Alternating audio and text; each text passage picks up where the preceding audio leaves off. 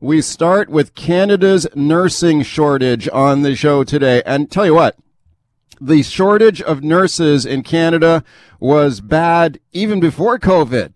But now with COVID hitting and the Omicron variant surging, it is putting additional strain on our healthcare system. Canada and British Columbia, we need more nurses in Canada. What about internationally trained nurses trying to get into Canada, trying to get into British Columbia to work, but getting stuck in all the bureaucracy, the red tape? Have a listen to this. This is foreign-trained nurse Carla Ducason talking to Global News here. Have a listen.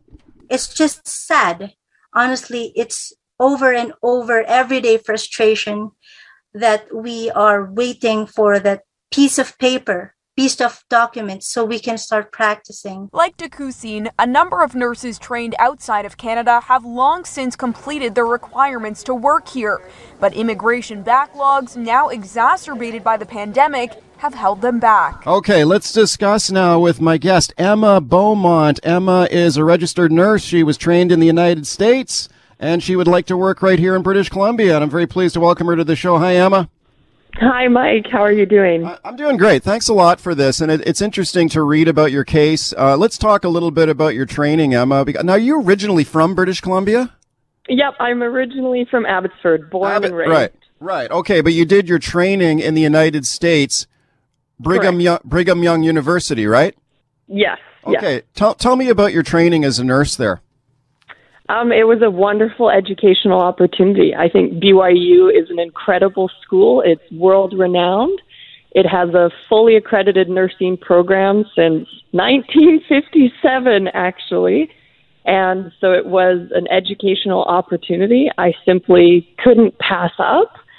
And so it was kind of my dream school to go down to BYU. And so I just graduated in April of last year. From a Bachelor's of Science in Nursing down there.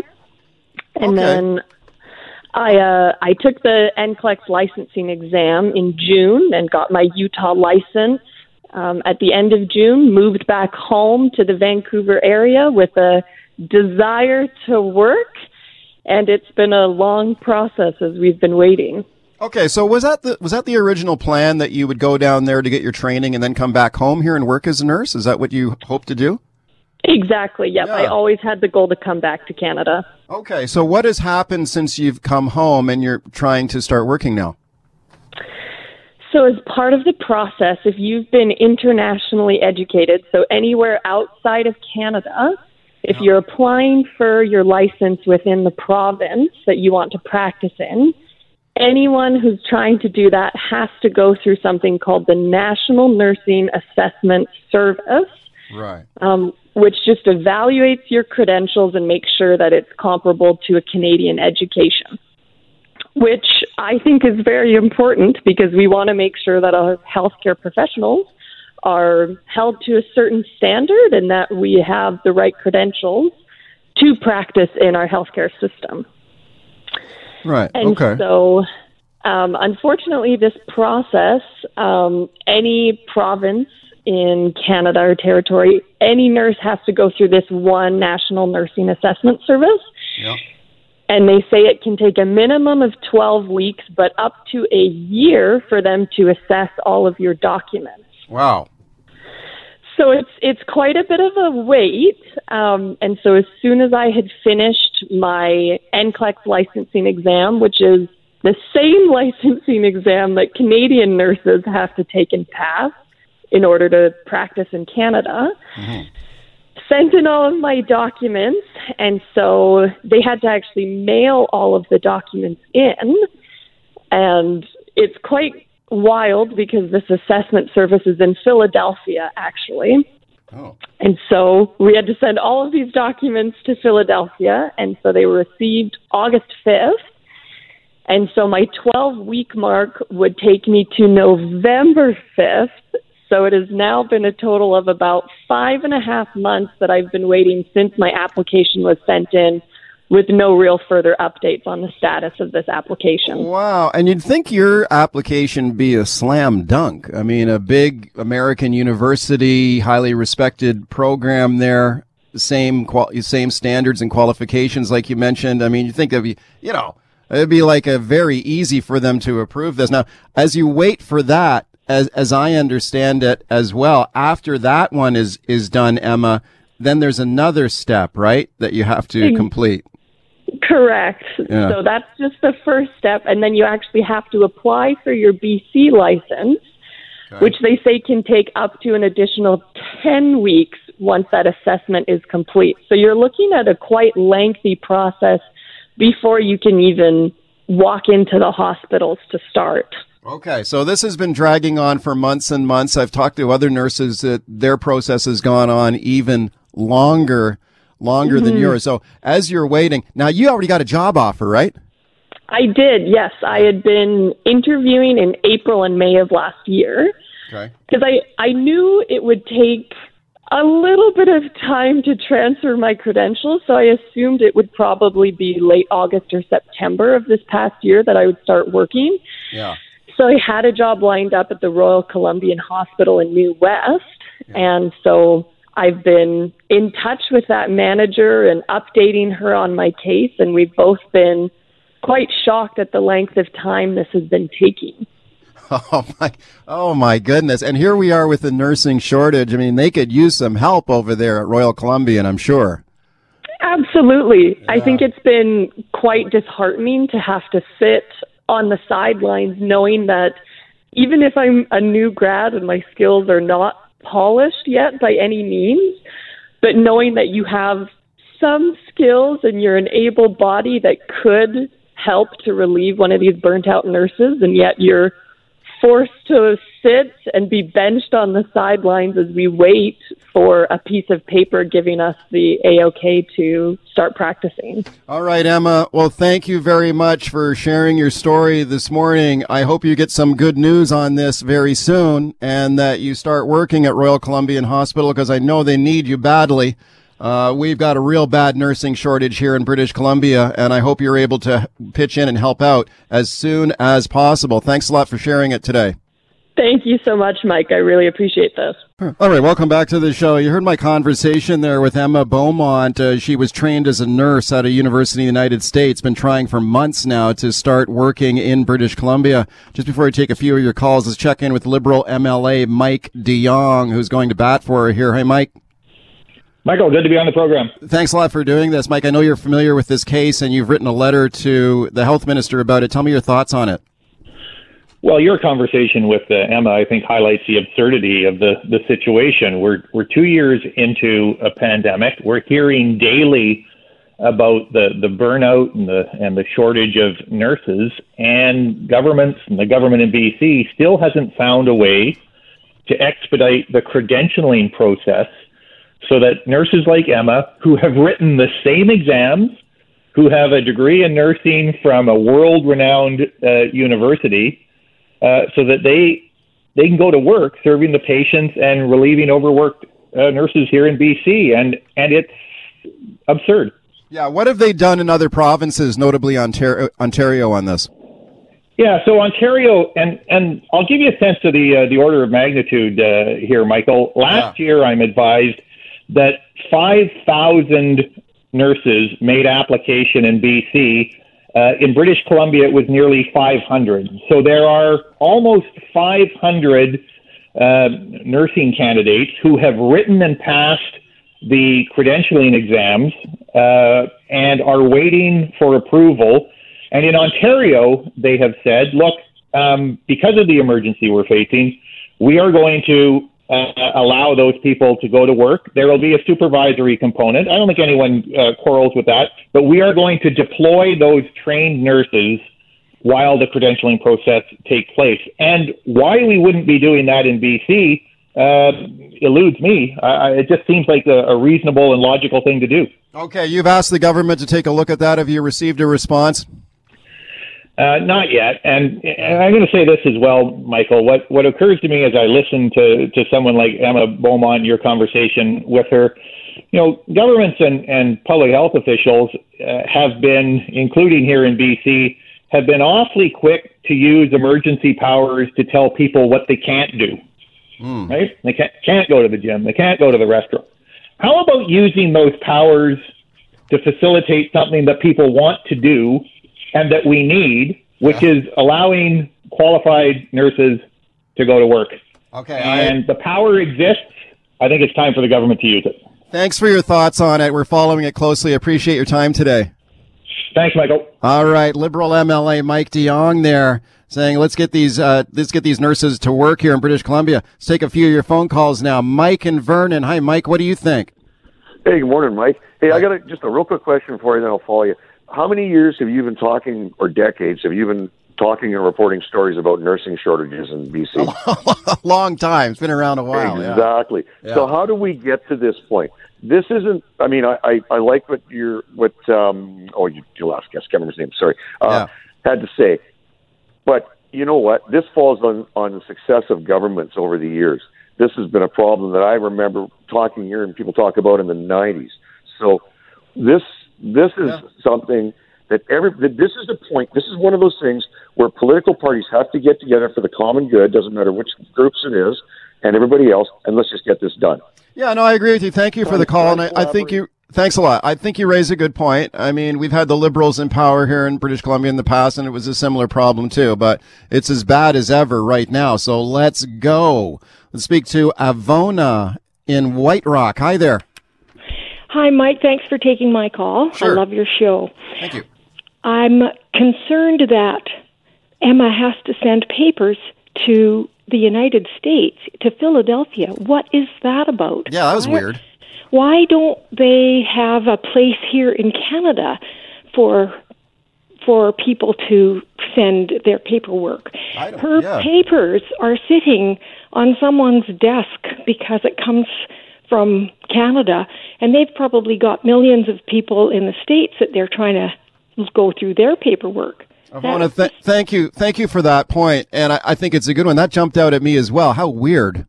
But man, you talk about bureaucracy and red tape. Now, I can understand, like, okay, you've got to be careful. Maybe you're bringing in a nurse from some small developing country. You got to check out what their credentials and training are. I understand that. But man, when you've been trained to be a nurse at a huge American university with the same standards as ours, you think that would be basically a slam dunk and start working the next day. Lori in Mission. Hi, Lori. Got 30 seconds here. Go ahead. Hi, Mike. I'm kind of, I'm like your other viewers. Like, I don't understand why we would allow Americans to decide the validity of an application to come and nurse in Canada. And I mean, and the other thing I don't stand, I'm old enough to remember when the medical profession, nurses and doctors were leaving the country. And they were going to work elsewhere because they weren't being paid properly. They weren't being appreciated. They couldn't get jobs.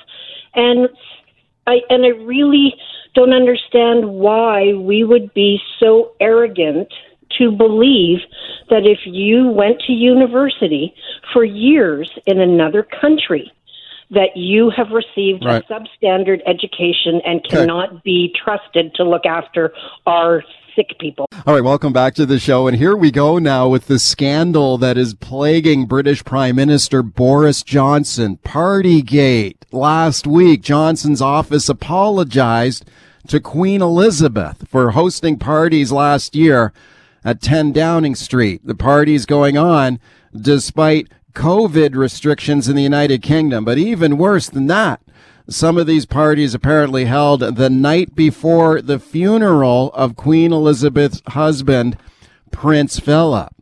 Calls now escalating for Boris Johnson to step down as the Prime Minister. Have a listen to this. This is British Labour MP Emily Thornberry talking to Sky News. I tell you what we're waiting for. We're waiting for the Prime Minister to look into his heart and soul and decide whether or not he has a scrap of human decency in him. Because if he does, he will resign. How the hell can he possibly expect to go before Her Majesty again at a weekly audience and be able to look her in the eye and pretend that everything is all right? Because everything is not all right. All right. Problems mounting for the British Prime Minister. Can Boris Johnson hang on here? Let's discuss now with my guest. We go live to London. My guest is Laura Hood, politics editor at The Conversation UK. And I'm very pleased to welcome her to the show. Hi, Laura. Hi, Mike. How are you? I'm doing great. Thanks a lot for doing this. Wow, we're watching this story closely with Boris Johnson here. This is incredible. What has been the reaction among the British people to the revelation about these parties? It's been one of extreme and very visceral anger, and I think crucially it shows little sign of abating. People have been angry with him in the past, but it feels like maybe he's running out of road this time. People are really angry because they are remembering the way that they were living back in the times that are under discussion here, and it's almost universally bleak. We were 2 months into a national lockdown. We were severely limited in our movements. There are terrible tales being shared by members of the public about relatives dying alone, people being separated from their families in moments of crisis. And it's throwing up a lot of memories that people really have tried to forget. Yeah, what about the fact that it appears that some of these parties were held the night before the funeral for Prince Philip, and people will remember those very vivid photographs of the Queen sitting all by herself at the funeral because of COVID restrictions. And yet then we find out, there was, this party hardy at the Prime Minister's office the night before. Has that made people even angrier? I think that image has been very, very powerful of the Queen looking so small and so alone at the funeral. And what we've known throughout the pandemic is that any story that suggests there's one rule for them and another for the rest of us has been particularly resonant. People in power making the rules, not abiding by their own rules. And to see that the Queen herself was abiding by the rules really makes Johnson stand out as being quite above himself. No kidding. Speaking to Laura Hood from The Conversation UK, she's in London right now. There's an investigation going on into these parties, right? Like, who's investigating this? Yeah, okay, so what's happening is there's a senior civil servant called Sue Gray who's investigating it, and she's due to publish her report probably this week. If not this week, then next. And the Prime Minister has been batting off all questions at this point by saying, let's wait for the report, let's wait for the report. So he himself is kind of building anticipation towards this report, which he may regret further down the line. It's not actually a formal inquiry, so we don't have a huge amount of hope of getting a great big report that we can all rummage through. But we will probably see a summary, and I don't think the government can really get away with burying it at this stage. Now, she's not actually looking into if rules were broken. Well, what she's doing is basically gathering the facts on the ground. She won't be deciding on if there'll be any punishment or anything. So what she's doing is looking at who attended these events, whether the people involved knew that they were attending something that wasn't a work event, whether there's any evidence of Johnson acknowledging that they weren't work events and therefore sort of implicating some form of illegality. Right. So while she can't actually sanction him, the concern is that the basic facts of the case will be so damning that the political damage will be too much for him to survive. His fear is that this will be the final straw for his party and that they will begin manoeuvres against him in earnest, rather than there being an actual sort of criminal investigation or something like that. Yeah, it really does feel like maybe the walls are closing in on him here a little bit, and we will wait what it says in this report. But I think that was a great point you made, that he's kind of raised the stakes here and people anticipating this report. Do you think this threatens his hold on the Prime Minister's office? Like, we just played that clip of a Labour MP, and you expect a Labour MP to be critical of a Conservative Prime Minister, but there's been some Conservative MPs speaking out against him too, right? You would expect that from Labour, and they might also want to be a bit careful because in some ways it plays to their strengths to have him remaining in office and fading away. But yes, on the other benches, you've definitely seen a massive change in tone over this matter. There are huge rumblings. There are various people speaking out against him personally, but very many people being reluctant to support him. It takes 54 of his own MPs to write letters of no confidence to something called the 1922 Committee, which is a bit of a secretive parliamentary body. If 54 of them send these letters, then it automatically triggers a leadership election. We don't know how many have been sent. We do know that 5 have been sent. We don't know if it's anywhere near 54, but things could really change when this report comes out, and there may be a flurry of correspondence in that direction. Speaking to Laura Hood in London, England. Laura, let me ask you about another big story in the United Kingdom, and that is Prince Andrew and the scandal there. He has now been required to return his royal and his military titles to the Queen, no longer to be referred to as His Royal Highness. This after a court in the United States ruled that he must face a civil trial after a woman accused him of sexually assaulting her 2 decades ago when she was a teenager. People may have seen the photos of the prince with this young woman, also the photo of him with convicted sex offender Jeffrey Epstein. Let me play this clip here for you. Now, this is Prince Andrew talking about his relationship with Jeffrey Epstein in the famous interview he did with the BBC that seemed to do him more harm than good. Let's listen to this and I'll get your thoughts. In his Newsnight interview, Andrew said he rued the day he became involved with Epstein. And that's the bit that as it were, I kick myself for on a daily basis, because it was not something that was becoming of a member of the royal family. And we try and uphold the highest standards and practices, and I let the side down. Simple as that. 2 years on from that interview, Andrew, Duke of York, second son of the Queen, 9th in line to the British throne, stands alone. Okay, that report from BBC there, speaking to Laura Hood in London. So, Laura, wow, what a story this is. What's been the public reaction against about these accusations against Andrew? And why did the Queen take these steps here to strip him of his royal privileges and duties there? Well, in all honesty, I don't think much of the public has reacted with shock over this. There's not a huge amount of warmth towards Andrew as a character, particularly not since that interview that we've just heard a clip of. And I would strongly recommend your listeners watch that interview in full, because it is quite extraordinary. In truth, he's been out of the public eye for some time now, so this is just the formal step. But I think what was surprising for a lot of people is just how brutal the situation was last week. The Palace released a statement that was just 2 sentences long, cutting him out of public life. It was just a matter of words, announcing that he'd be fighting this lawsuit as a private citizen. And I think a lot of people were perhaps a little surprised at how cutthroat that had appeared, and how suddenly it had happened to him. Yeah. The message is very much that they've decided that they need to distance from him as an institution, and the royal family will no longer want to answer for his actions as an institution. They want to stop this from being a discussion about the monarchy or the future of the monarchy. Right, especially in a year when Queen Elizabeth will be celebrating the Platinum Jubilee, right? 70 years on the throne, which is amazing. And you've got Andrew here now in a world of trouble. Do you expect that he'll be forced to testify in court, or he could probably settle out of court, though, right? He could settle out of court. It's very unclear whether or not his accuser, Virginia Giuffre, would be willing to do that. And I think at this point, it sort of rather seems like she'd rather this just all came out in the open. So depositions are due in July, we believe. And it seems like Andrew will have to give some kind of evidence, but he can do that from the UK. And then if they settle out of court, he could avoid having to testify.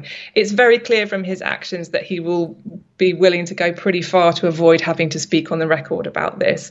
Last time he did it in that interview, it went very, very badly for him, and the thought of doing it under oath will be very off-putting for him. Laura, we're following all these stories very closely. Lots going on in the news in the United Kingdom. Thank you for taking the time today to speak to us. Pleasure, anytime.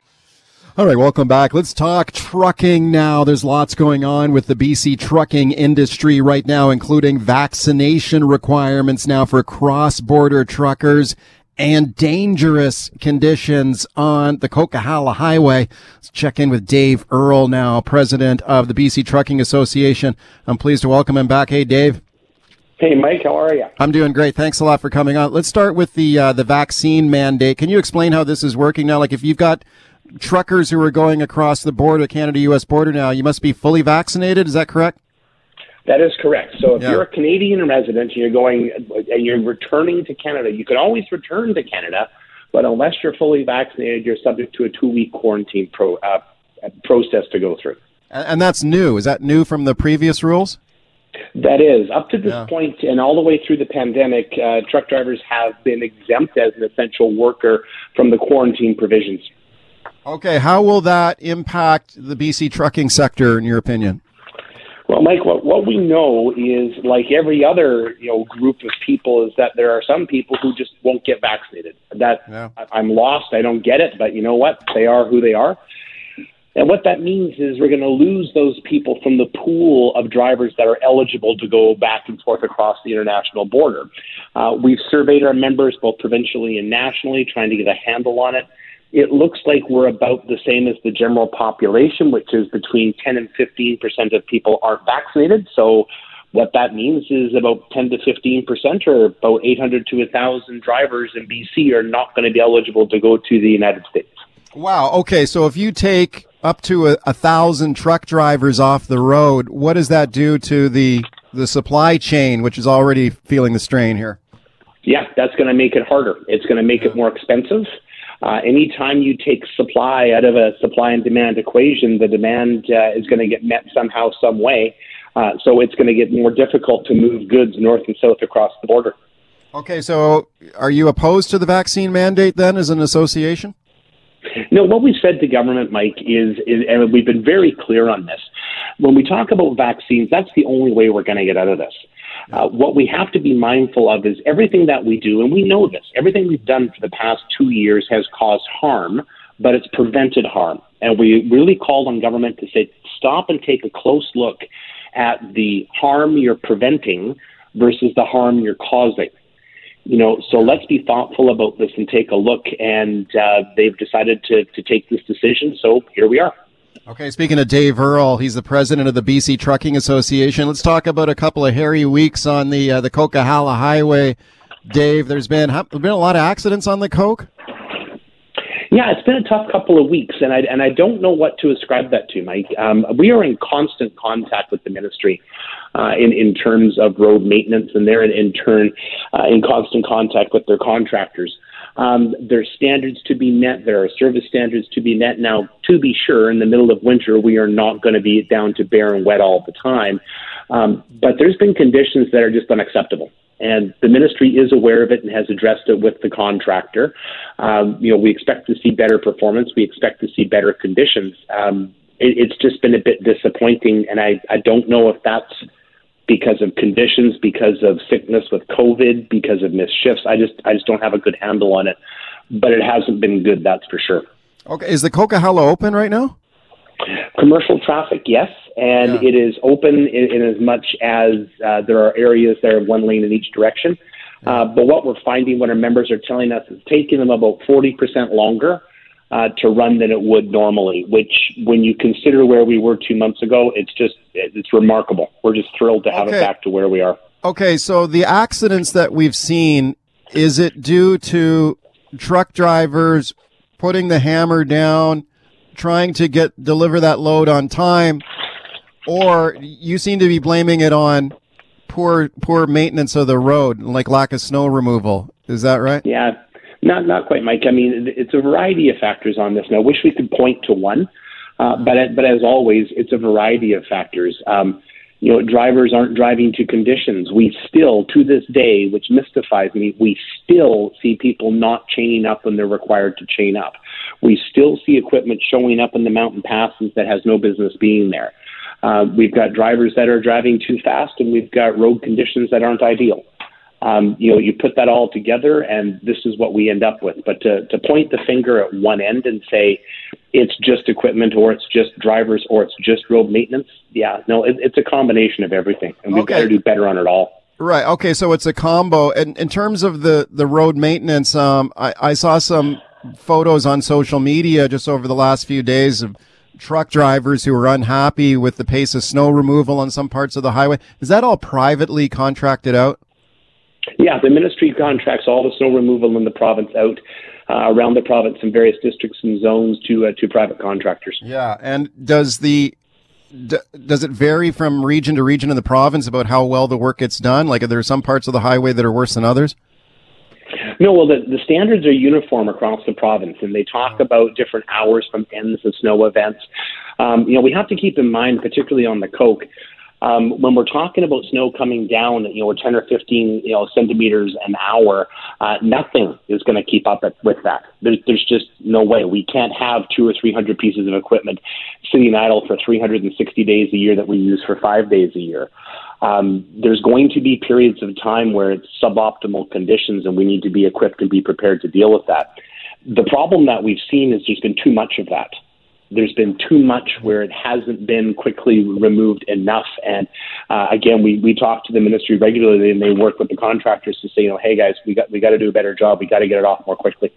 Speaking of Dave Earle, president of the BC Trucking Association. Hey, Dave, let me ask you about these new rules at the Port of Vancouver meant to address climate change. It's called the Rolling Truck Age Program. Kicks in on February 1st. So if I got this right, if you're driving a truck that is more than 10 years old, you will not be allowed to access the Port of Vancouver. Is that right? Sort of.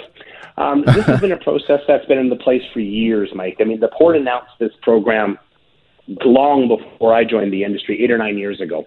And they've been working towards this and taking steps towards it. And the reason behind it is really simple. Newer technology pollutes less. And there's a long backstory into really poorly crafted and handled government regulation right across the continent. But what it comes down to is the Port is trying to take a step and say, let's go forward from here and be proactive and go this way. If you want to run a 1988 truck because it's a collector classic, you certainly can. Under this program, there's an exemption policy you can go through, and as long as your truck is emitting and running a powertrain that emits emissions just like a 2013 or newer vehicle, you're good to go. So it's not that you can't run old stuff, but you can't run old stuff that's not compliant with at least some level of emission control. Dave, thanks for coming on today. Thanks for having me. All right, welcome back. Let's talk about divorce and separation law in British Columbia now. Is the divorce rate going up as a result of the stress and strains of COVID-19? Let's check in with Stuart Zuckerman now. He's an attorney at the Zuckerman Law Group. I'm pleased to welcome him back. Hey, Stuart. Thanks for having me. Hey, Stuart, I've heard that the month of January is the busiest night at family law, busiest month that is at family law firms after the stress and strains of the holidays, and then you combine that with COVID-19. Is that true? Like, does your phone start ringing more often at Zuckerman Law Group in the month of January?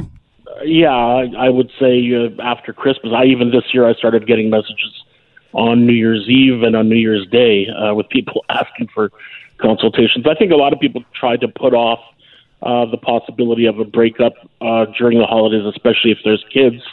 And then a lot of people, when the new year comes, they have kind of make a resolution that I'm not going to put up with this anymore, and they want to move on. And so traditionally, for the 32 years that I've been practicing, January is usually a busier month than the rest of the year in terms of new clients calling about divorce. Okay, and is that holding true once again this year? Is the phone ringing more often right now?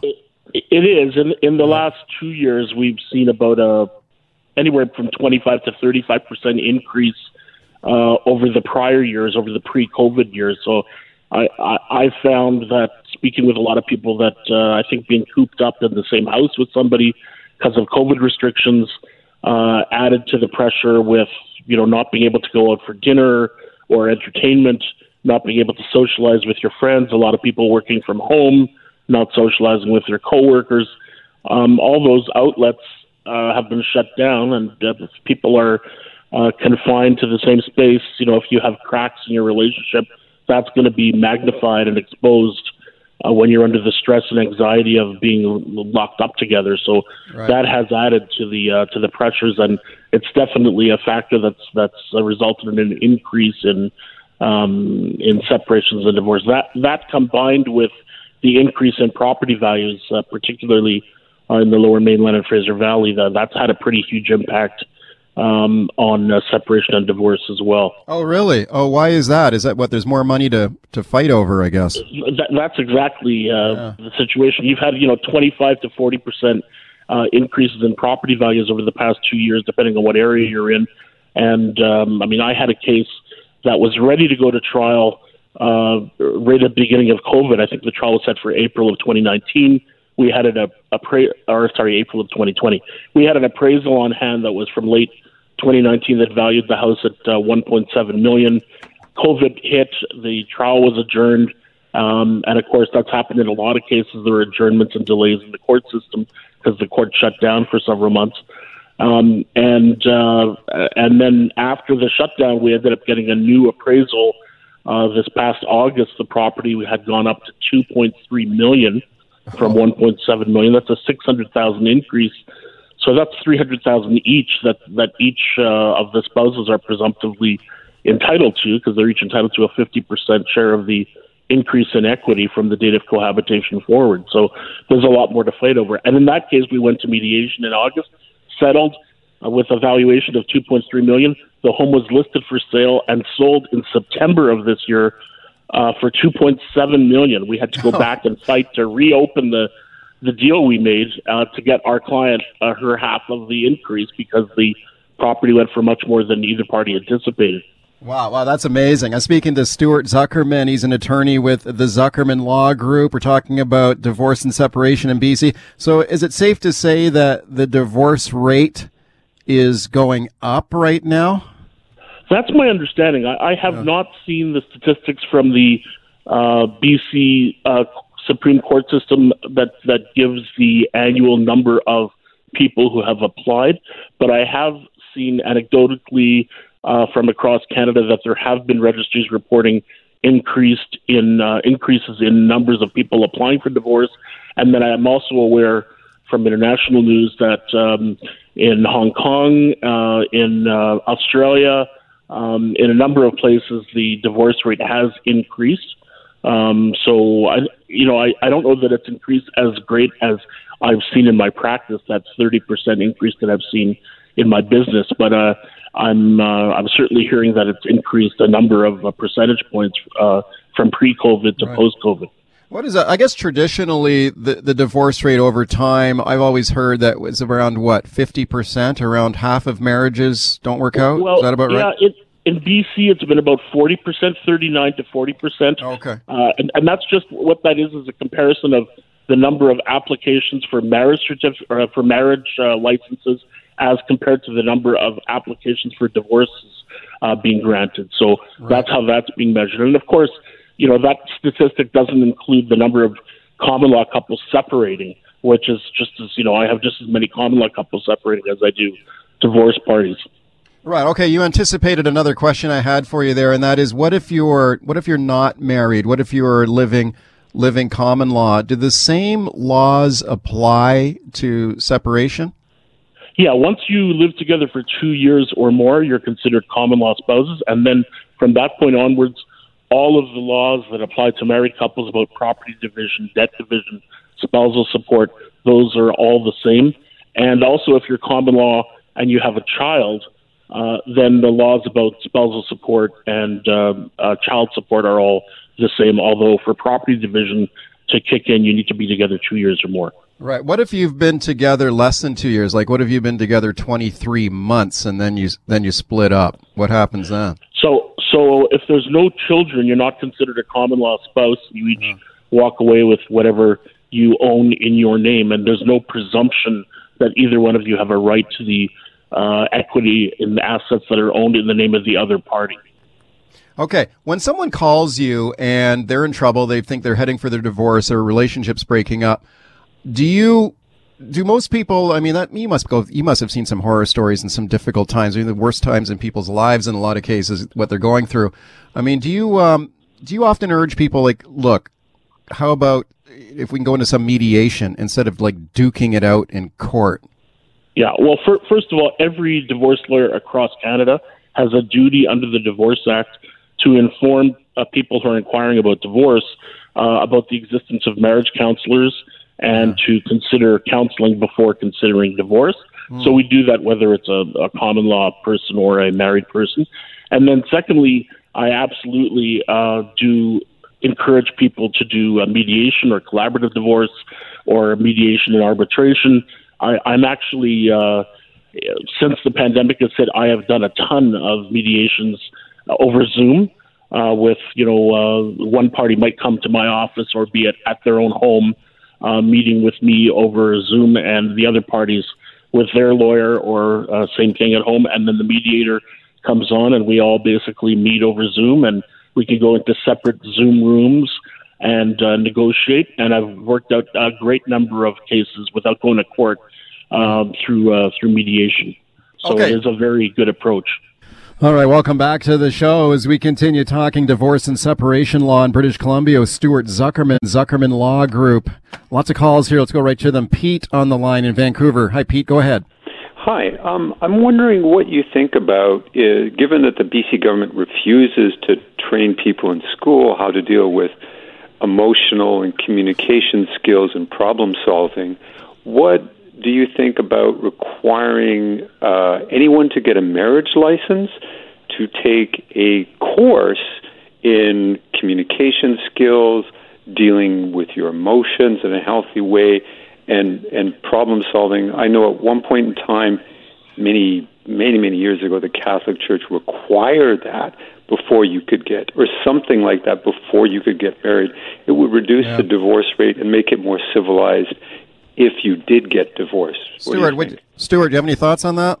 Well, I think it's not a bad idea. Of course, a lot of people say they don't want government interfering in private matters like marriage, but there's no question that overall in our society, not enough people are educated on how to deal with conflict, how to deal with disagreement with your spouse. I tell a lot of people in their first consultation with me, when they're not certain that divorce is the answer, but that's what they're thinking, to look up the phrase active listening in Google and read up on active listening.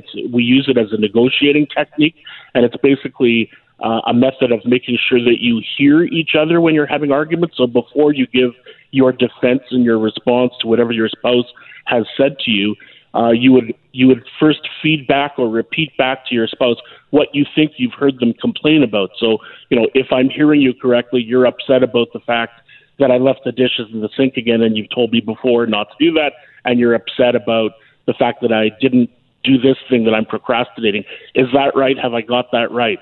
And when the person hears their concern reflected back to them, very often in mediation, for example, you'll hear a spouse kind of go, oh, like breathing a sigh of relief. He heard me. He finally heard me, or she heard me. I haven't been heard up to now.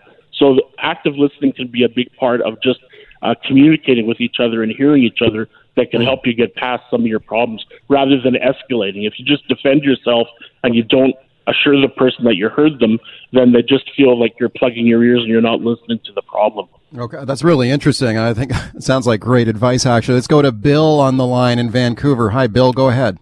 Hi, thanks for taking my call. Yeah, I just had a simple question. Like, what happens during the pension, like your pensions that you've accrued either through the government or the union after divorce? And mainly if, like, for instance, if I were to die before I could collect my pension, does she would still get it, or does that just go into limbo, or can she or he bequeath that to another family member or friend or whatever?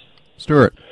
Well, I know that upon separation or divorce, each spouse is entitled to 50% of the pension benefits that have accrued, or the pension credits that have accrued to the other, and that includes private pensions, CPP, etc. So those benefits up from the date of cohabitation to the date of separation are split 50-50. I'm not 100% certain that when there's a death prior to separation, those are usually covered by terms of the pension plan itself.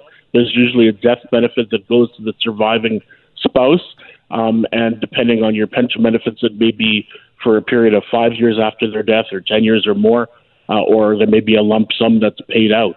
But in terms of leaving it to somebody else, you can't do that if you've separated, because you can leave your share of the pension to somebody else perhaps, but not your spouse's share.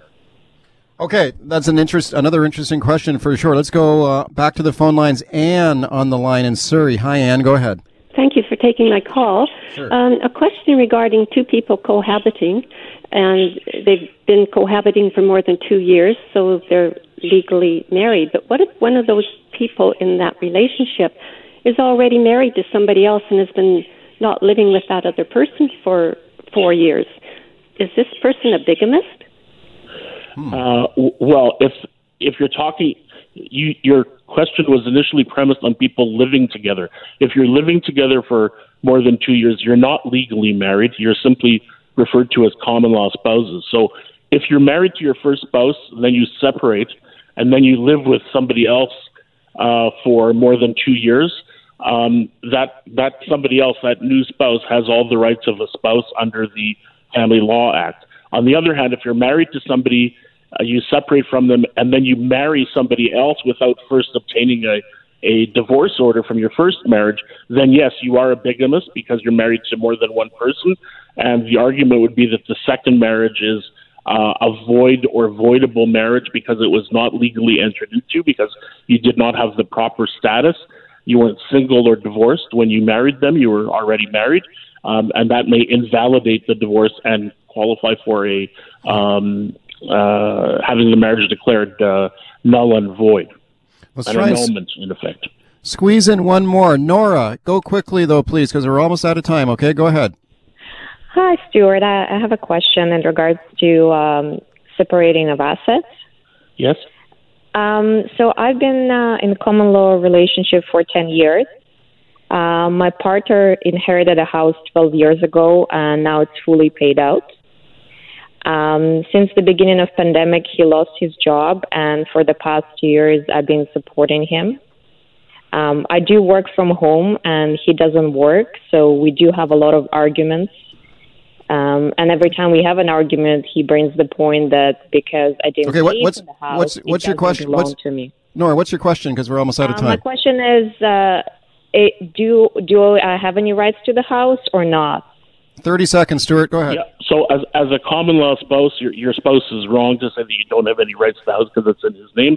He has the entitlement to whatever the equity was when he inherited it and whatever it was worth on the date of cohabitation. But in the 10 years since you've been together, the growth in equity, regardless of who paid the bills, that growth in equity is subject to a 50-50 split. There's a presumption that you're entitled to half.